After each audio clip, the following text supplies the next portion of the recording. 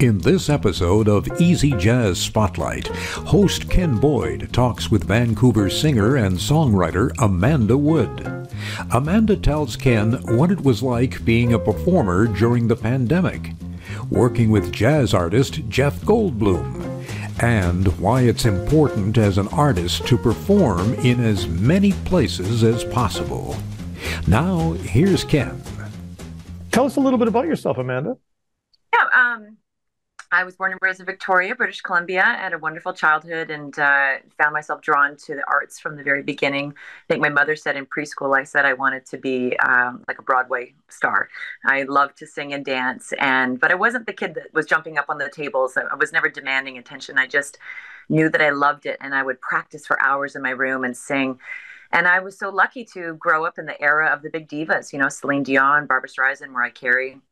And when I was first introduced to jazz, my mind was just blown by the talents of, the likes of Ella Fitzgerald and Sarah Vaughan and Billie Holiday, understanding this new level and depth to where the art and culture came from.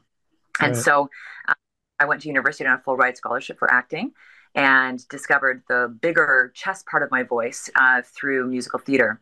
So cool. And then that to Vancouver, where I got on with a great agent, was doing lots of film and TV. And there was a big strike in the unions. And I was working a waitressing job, and I had to sing Happy Birthday because all the guys knew I was the singer. And one night I sang Happy Birthday for a table. And the table next to me said, "Would you sing us a Christmas carol?" Because it was in December. And I was so embarrassed. I said, "Oh, no, I couldn't do that." I said, "Please." And so I thought, what could I sing? And so I thought Silent Night would be the quietest song. And so I sang a little bit of Silent Night, and he looked at his wife and he said, "Yep, she's got it." And he handed me his card and he said, I'm best friends and a regular patron at one of the jazz clubs here in town. And if you call and say that I heard you, you'll get a chance to get on. And I did. And within a few months, I was already preparing and singing at one of my first international jazz festivals, and it just took off from there. And how old were you there at that point? I would have been probably 22, 23. What a great story. Yeah. I mean, that's a real Hollywood story, don't you think? Yeah, right? it was. Yeah, and it was just so nice to have somebody recognizing it in me without me having to, like it wasn't like some big audition or something, Right. And of course, auditioning with film and television, and I had done other things, and I was working. But when that strike happened, it really made me sort of question everything. And I immediately noticed a difference that sort of seemed to suit me in the music industry versus the acting industry. And this is specific to film and television, but I would walk into an audition for, say, a TV show, and it was like walking into sort of the Twilight Zone, because I'd be in a room with 5 other women that looked just like me. There was like the just all blonde, yada, yada. And, and I'm always very friendly, like, hello, hello, hello. And it wasn't always the friendliest of rooms. And when I started working in the music industry, I realized, there's room and space for everybody. Everybody is welcome. And my acting agent said something interesting. She said, people can claim to be an actor and get away with it for a certain amount of time, but you can't just fake being a musician. And I thought, oh, there you go. No kidding. Yeah. So you've done some film and TV as well? Yeah. I started doing that when I was about 15 years old, based in Victoria. The unions here are great. They always make sure to write into all the contracts that they hire a certain percentage of local actors. And so you get a lot of great opportunities. And Victoria always has lots going on. But when I moved to Vancouver, I was on scholarship at university for acting in the Phoenix Theatre Department at UVic. And I was between second and third year. And I came over, and I was so lucky to get on with one of the top agents right away. And my plan had just been to sublet with my best friend and to do this and go back for third year, because you had to audition, and it was really cutthroat to get in each year. They made it a smaller and smaller class. So I knew that I'd made it into the third year, but once I started working and getting guest starring roles, I went back to my professors and also my father, who'd been a university professor, and asked them, what should I do? And I was actually surprised that they all said that I should stay and keep going. It's a youth-centric sort of industry. This is what you're trying to get your degree to get into. If you're already working, you can come back and do, finish off the degree at another time. So that's what I did. So I went back to Vancouver, and I got a full-time apartment, and I stayed. Good for you. Well, we're glad you did. Yeah, thank you. You also play a lot of instruments, right? Yeah, I grew up playing. I played piano, a little bit of guitar. I played flute for many years and also trumpet. What's your favorite instrument to play? Oh, probably piano. My mom Yeah. would say flute. Devastated when I changed from the flute to the trumpet. She was like, "What happened?" Then all of a sudden, for especially the first year, it's like, Yeah, yeah, yeah. but Yeah, I think also because it's for me the best instrument to write on, and so, but I leave the performance to the pros. The musicians that I'm so lucky to work with are truly world caliber, they are, and yeah. And so I'm not going to get up there and plunk away. I'm going to leave that to them. And I've also realized that I don't like to be behind an instrument on stage. I know some of my more introverted friends feel a lot of comfort from that, Yeah. perhaps a little bit of space between them and the audience. But I like to be at the front just with the microphone. Yeah. Yeah. I was going to ask you, when did you start singing professionally? When was your first, do you remember your first paid gig as a singer? I guess my first paid gig would be like in a musical theater production was around 16, was in the musical theater show called MAME, and that was a professional show done in Victoria at the McPherson Playhouse. I remember that place. Yeah. But I mean, I was auditioning from a young age. My mom always said it was like torture to watch because I would I would get the part of Mary in the church play, or I would get the solo in the choir and things like that.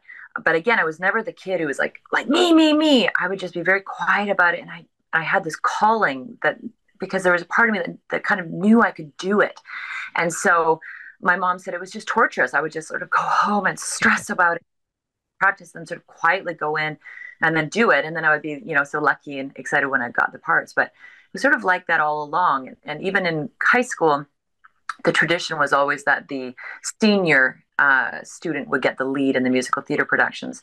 But when I was in grade 11, I got the lead, and then sort of it was this big deal because then I got it in grade 12 as well. But then all of those experiences led to my acting and musical theater scholarships, which continued to build my confidence in those things. Of course. Yeah. Good for you.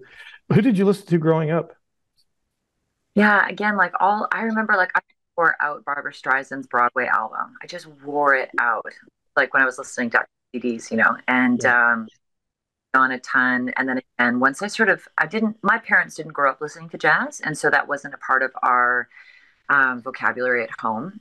And so when I was introduced to that, that was sort of high school and especially going into university, that really things for me. And suddenly it was like this whole new landscape to be able to play with. But yeah, I definitely grew up listening to the divas, like lots of Whitney Houston and all of those types, and Mariah Carey and all of that. And then I went through a huge period of time where I listened to mostly British artists, Oh, like Clark and Dusty Springfield, all the way up to Annie Lennox. And then when Adele came out, that was a big game changer for me because she partnered so beautifully the old world or the sort of older style of musical production with live instrumentation, strings, background singers that were an intrinsic part to the song, along with a modern sensibility to the actual vocal arrangements, her way of singing, and also her lyrical content. And so that was like big for me, and that later influenced my new symphony show. So yeah, right. it's interesting. And you're like, to me, watching you perform is like old Hollywood glamour. Oh, thank The you. Rita Hayworths and all that, the Ingrid Bergmans and classy lady stuff. Yeah.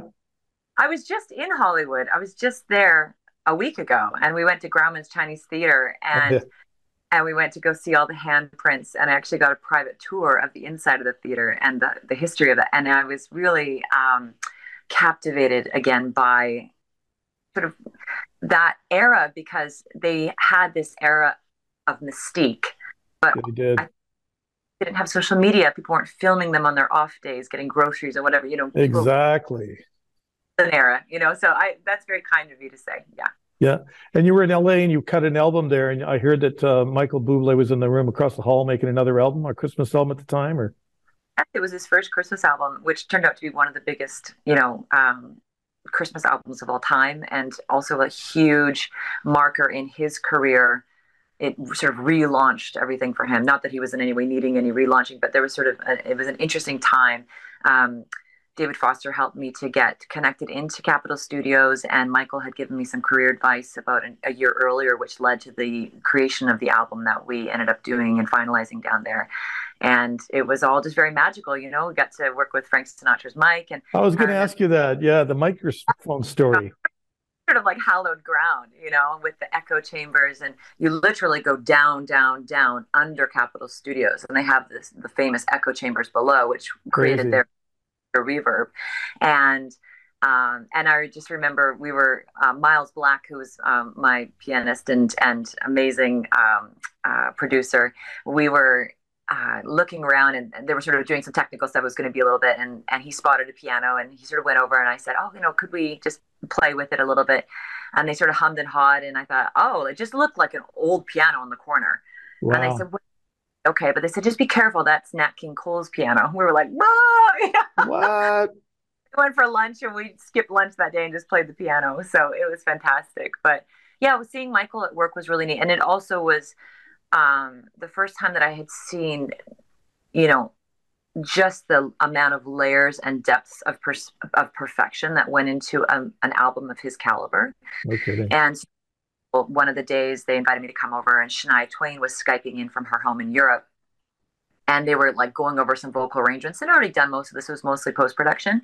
And they even flew in the Papini sisters on one of the tracks just to redo a few lines. So they flew them in from England, and I was like, "Oh, hi guys!" No kidding. It's like a whole nother level, But I felt pretty excited. We would have lunch in the break room together, and it just all was incredibly magical. The whole thing, we took over. It was like Canadian flag out front. It was really cool. Oh, fantastic! Yeah, you're also a songwriter. Yeah. So do you get your inspiration from life, from a memory, from other music, or do you just get a pen and paper and just go to it? Definitely the first two. Yeah, I enjoy co-writing. I come in with ideas, and I love to collaborate. I have friends who, again, I think it's kind of a personality thing. They're more introverted, and they're in furiously writing journals. Have just copious amounts of notes and writing, and that was never my style. I realized that I wanted to have. It was almost like the reverse. I had things to say, but I grew up listening to singers who didn't write their own music. Mm-hmm. Right? But almost all the singers that I've mentioned today, outside of Mariah Carey, none of them write their own music.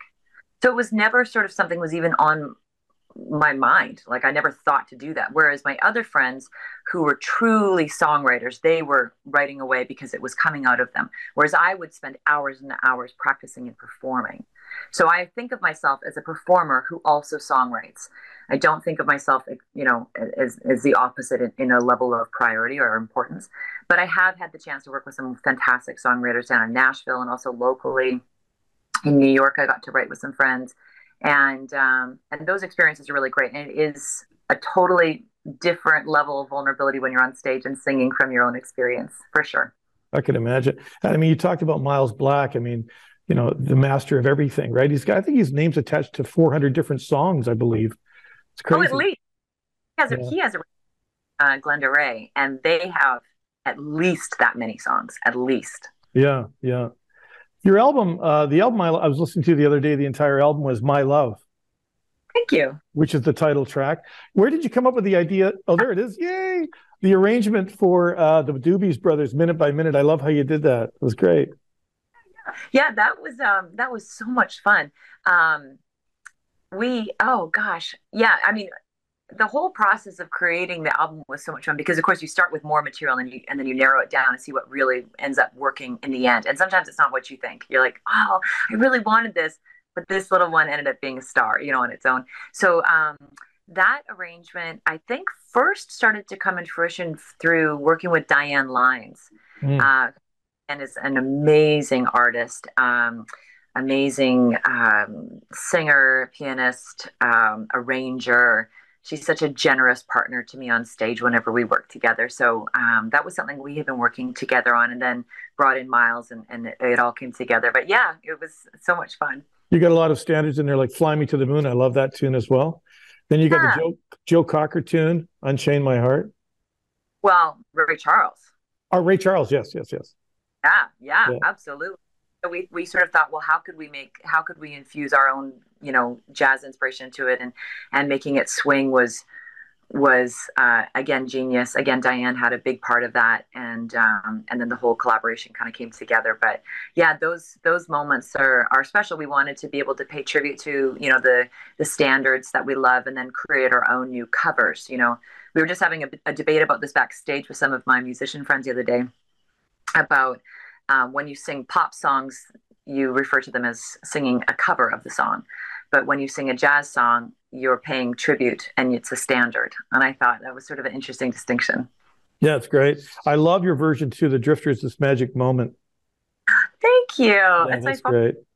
song on the album, too. And again, we really thought about all of the background vocals and how important that was, and how that was sort of something that was lost for a while in pop production. Because these songs were all popular songs in their time. Fantastic songs. So, yeah, we brought in Mike Taylor, a fantastic singer, and he helped me with that. And we had we brought up the songwriter Rachel Thibodeau, who I'd worked with in Nashville. She came up to help do some of the vocal production in Vancouver, and she helped on some of those vocals. So I'm on there in the backgrounds, Rachel's on there, and then also Mike Taylor's on there as well. And how many days a year do you think you travel? Well, not since hardly any since COVID. Yeah, I mean, yeah. I'm traveling for family and fun and all of that now, especially since we have kids. We've been trying to get out and see as many family and friends abroad as possible, because some of them haven't met our youngest daughter, Pippa. Yeah. Before, I was traveling a ton, and I Yeah. was going abroad. What I would do is I would book shows and festivals, and then I would partner it with a residency at a jazz club, so that I sort of had a landing spot, and either before or after, or bookended. And that worked really well for me. And I really enjoyed that. And then when I would be away, living in the hotel for the jazz clubs, especially in Asia, I just felt like it was performers boot camp. I would sing 6 nights a week for 4 hours a night, Wow. days to myself. And so I was eating healthy, working out. And that's where a lot of my creative processes came from, with regards to creating new shows, um, creating new albums, creating, all of this new material would come out of those opportunities, because you have to create space in your life for the creativity to flow. And I find myself now in this position coming out of COVID where, we've got these two kids, and I've had to take on work with my husband's company because I couldn't launch my new symphony show. And so my life looks a lot different. And I'm feeling almost like a feeling of like grieving for the loss of that space in my life. That And would make so, sense. Yeah. yeah, I remember when we first went into lockdown, I was helping as much as I could from home in as many creative ways. I was participating with daily sort of singing inspirational things. I was partnering up with a choir, and we would do like a daily vocal challenge and post it and encourage others to sing. I did, I'm not a music teacher, but I did free music classes for children. Good for And that you. it's gotten, I think, almost 700,000 views. That just went nuts on Facebook. Incredible. I did 10 of those classes. But then when I realized it wasn't going away, and all of my work was starting to evaporate, and it was years of work to prepare all of this, once that started to happen, I actually had a hard time singing at all. I felt actually like verklempt, like I Mm. had sort of back. And so I couldn't even sing my kids a lullaby at one point, because it would make Wow. me felt like such a deep loss. So it's really tricky when it's the double-edged sword of the blessing and the curse of like who you are is what you do. And when that's taken away, then there's, yeah, just this feeling of loss. And so I'm kind of that now. Good for you. You play with a lot of people too. You work with a lot of people, including actor Jeff Goldblum. What was that like with him? I was in LA, Yeah. and that was fantastic. Yeah, we were just so excited and so honored to get the chance to perform with them. I sang the song "Thought About You," and I was counting it in, and I realized I was out of his sight line. So he just went for it, and I just remember thinking, "Oh God, it's so bad." I took a trip on a train, and I thought about you. That's hilarious. Yeah. the band was fire, and he really surprised me. I mean, he's such a passionate guy. I mean, he's got these long legs. He's playing and going at the piano. It was really neat. So yeah, that was a ton of fun. Yeah. Yeah.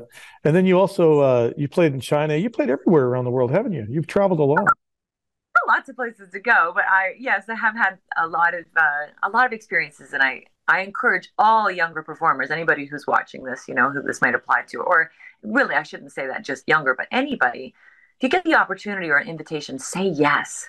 It just leads to more and more, and by just saying yes and opening yourself up to those opportunities, your artistry will grow. It's just so much by simply performing in a different location with different musicians, by seeing the response from an audience who, again, might culturally be different than you. How do you adjust? How Hmm. do what do you learn about yourself through the process? So anytime you can, just say yes. Great advice. Great advice, Amanda. Who haven't you worked with you'd like to work with? Oh, oh gosh. Well, I'm such an advocate for female empowerment. I love working with women. I remember when Celine Dion and Barbara Streisand um, did a duet together. I remember that. Yeah. You know, um, I would just love to sing with some of those big powerhouse singers. That would be a dream for me, is to be able to work with them. I would also love to do a duet with Michael Bublé. That would be an incredible thing. But yeah, He I'm seems just like a really nice guy, Michael. Down to earth. yeah, absolutely, absolutely. He was very kind to me, and he just was very generous in the way he did things. And I think what I've noticed, as I've noticed with myself and others too, is that when you have children, it softens you a bit and it reprioritizes things, and it makes you look back on your own life with such great appreciation for all that you've been able to do up until that point. And I know that when his son got sick, it was Yeah. a thing for him and his wife and his family. And coming out of it with their son still with them, I think has just created such a natural and authentic joy in him, and it's just palpable. So it's Yeah. it's lovely. Yeah. So what's next for Amanda Wood? Mm. I'd like to rebook my symphony show. So when I was living in Hong Kong and performing there, I started to think about, that, like I mentioned, that sort of influence of British singers on myself. And I grew up in Victoria, so it's very British, with the Parliament buildings and Of high course. tea. Yeah. My mother's a real royal fan, and so one of my earliest memories is of watching Princess Diana get married. I mean, I was probably, I think, 2 years old, but I have this memory of it. And so I wrote a show called From Britain with Love, and it was intended as a soft seat theater show, which we did debut in Vancouver to sold out shows. And it's a celebration of the female British invasion from the 50s, 60s to today. And I created edited film that connects in the different segments. It starts off in black and white mod London, and then we go all Yeah. the way up present day with artists like Amy Winehouse and Jessie J and of course Adele. So we do a special James Bond tribute, and the only Cool. song that isn't a female song is Elton John's "Candle in the Wind," and we do a special tribute to Princess Diana. And Oh, it's sort of, I come out in a black dress, and we there's an original song by Roy Tan that we played at the end of it, and we watch a bit of the funeral procession, which was so moving. So um, when I debuted those shows, at the time I had been on the board with the Young Patron Circle of the Vancouver Opera, and some of the people from there and the higher ups of the VSO had come to the show because Miles was in it as well. And we were thrilled that they stayed around at the end to talk with us, and their advice from both mhm. parties show would translate so beautifully into a symphony pops show, and that the symphonies were really looking for multi-generational shows because they're trying to build up their pipeline for the future. And so, perhaps someone in their 70s or 80s um, might have been, a subscriber for 30 years, but if they don't have their daughter or granddaughter come to the shows to understand what it is all about, they're going to lose that subscriber forever. And so by having these multi-generational shows, three or even four generations can come, and maybe then they would subscribe. So that's sort of the idea of it all. And so we worked really hard on all of those orchestrations, and created new overtures, and refined quite a bit of it. But it takes almost 2 years to book international symphony shows. Lots of So work. that so now the next challenge is to get that booked again and then to get out on the road with it. So that's what's coming up. And then I'm just performing locally in the interim. I'm doing a show tomorrow night for a big fundraiser for the YWCA. We did a big show for the Lionsgate Hospital Foundation last Saturday, and those types of things. I'm just actually talking with Cody Carey, who's another David Foster Warner artist. We just found a fantastic cover duet version of a song by Lady Gaga from the movie Shallow. And yes. So we were chatting this morning about getting into the studio with our good friend Trevor Hoffman on piano and production, and we want to make our own version of that. So that should be coming out in the new year. Fantastic, Amanda. Well, good luck with all of that. It's great to talk to you today. Thank you for your time. And thanks for being part of the Jazz Spotlight. Thank you so much. It was really, really sweet to have me. So thank you, and I hope you have a wonderful day. You too. Thank you. This has been another edition of Easy Jazz Spotlight, produced by the online radio station Easy Jazz FM. Join us for our next episode.